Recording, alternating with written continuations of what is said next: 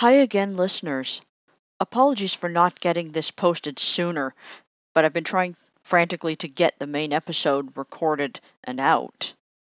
But I do want to take the time to post a little tribute here to Hal Prince, who was, of course, the legendary director of the brilliant original Lloyd Webber Phantom.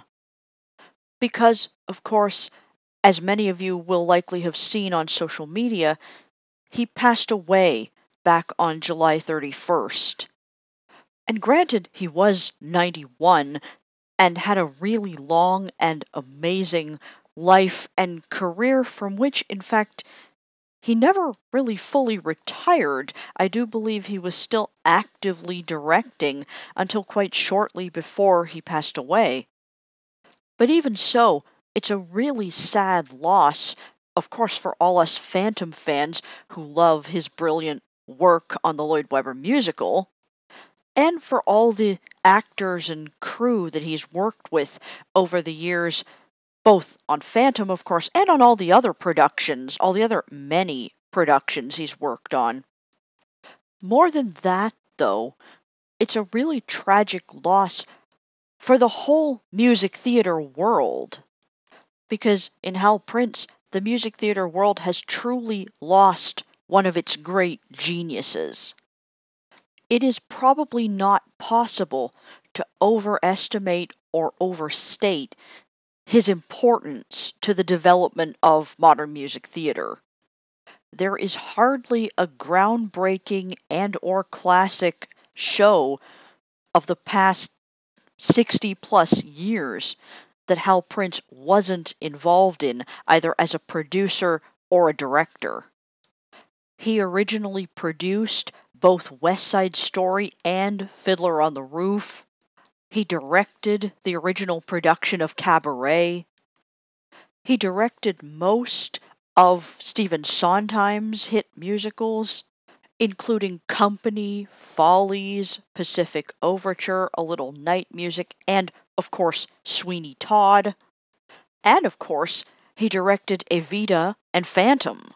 Plus, I didn't know this till recently, but here in Toronto, he also directed our productions of Kiss of the Spider Woman and Showboat.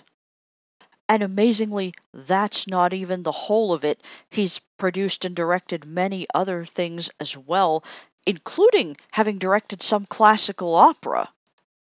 But in directing all of those classic, groundbreaking shows, part of the reason that they were groundbreaking and became classics is because Hal Prince really revolutionized the craft of music theater directing. He really brought metaphor and symbolism and layers of meaning into the craft of music theater directing in a way that they hadn't been before. He really, to paraphrase some of the articles I've read about him, made the staging of a musical be as important as and say as much as the lyrics and dialogue. So he really took music theater directing to kind of the 2.0 level from where it had been before him. And in doing so, really shaped the development of the modern musical as we know it today. So his loss really will be felt throughout the whole of the theater world.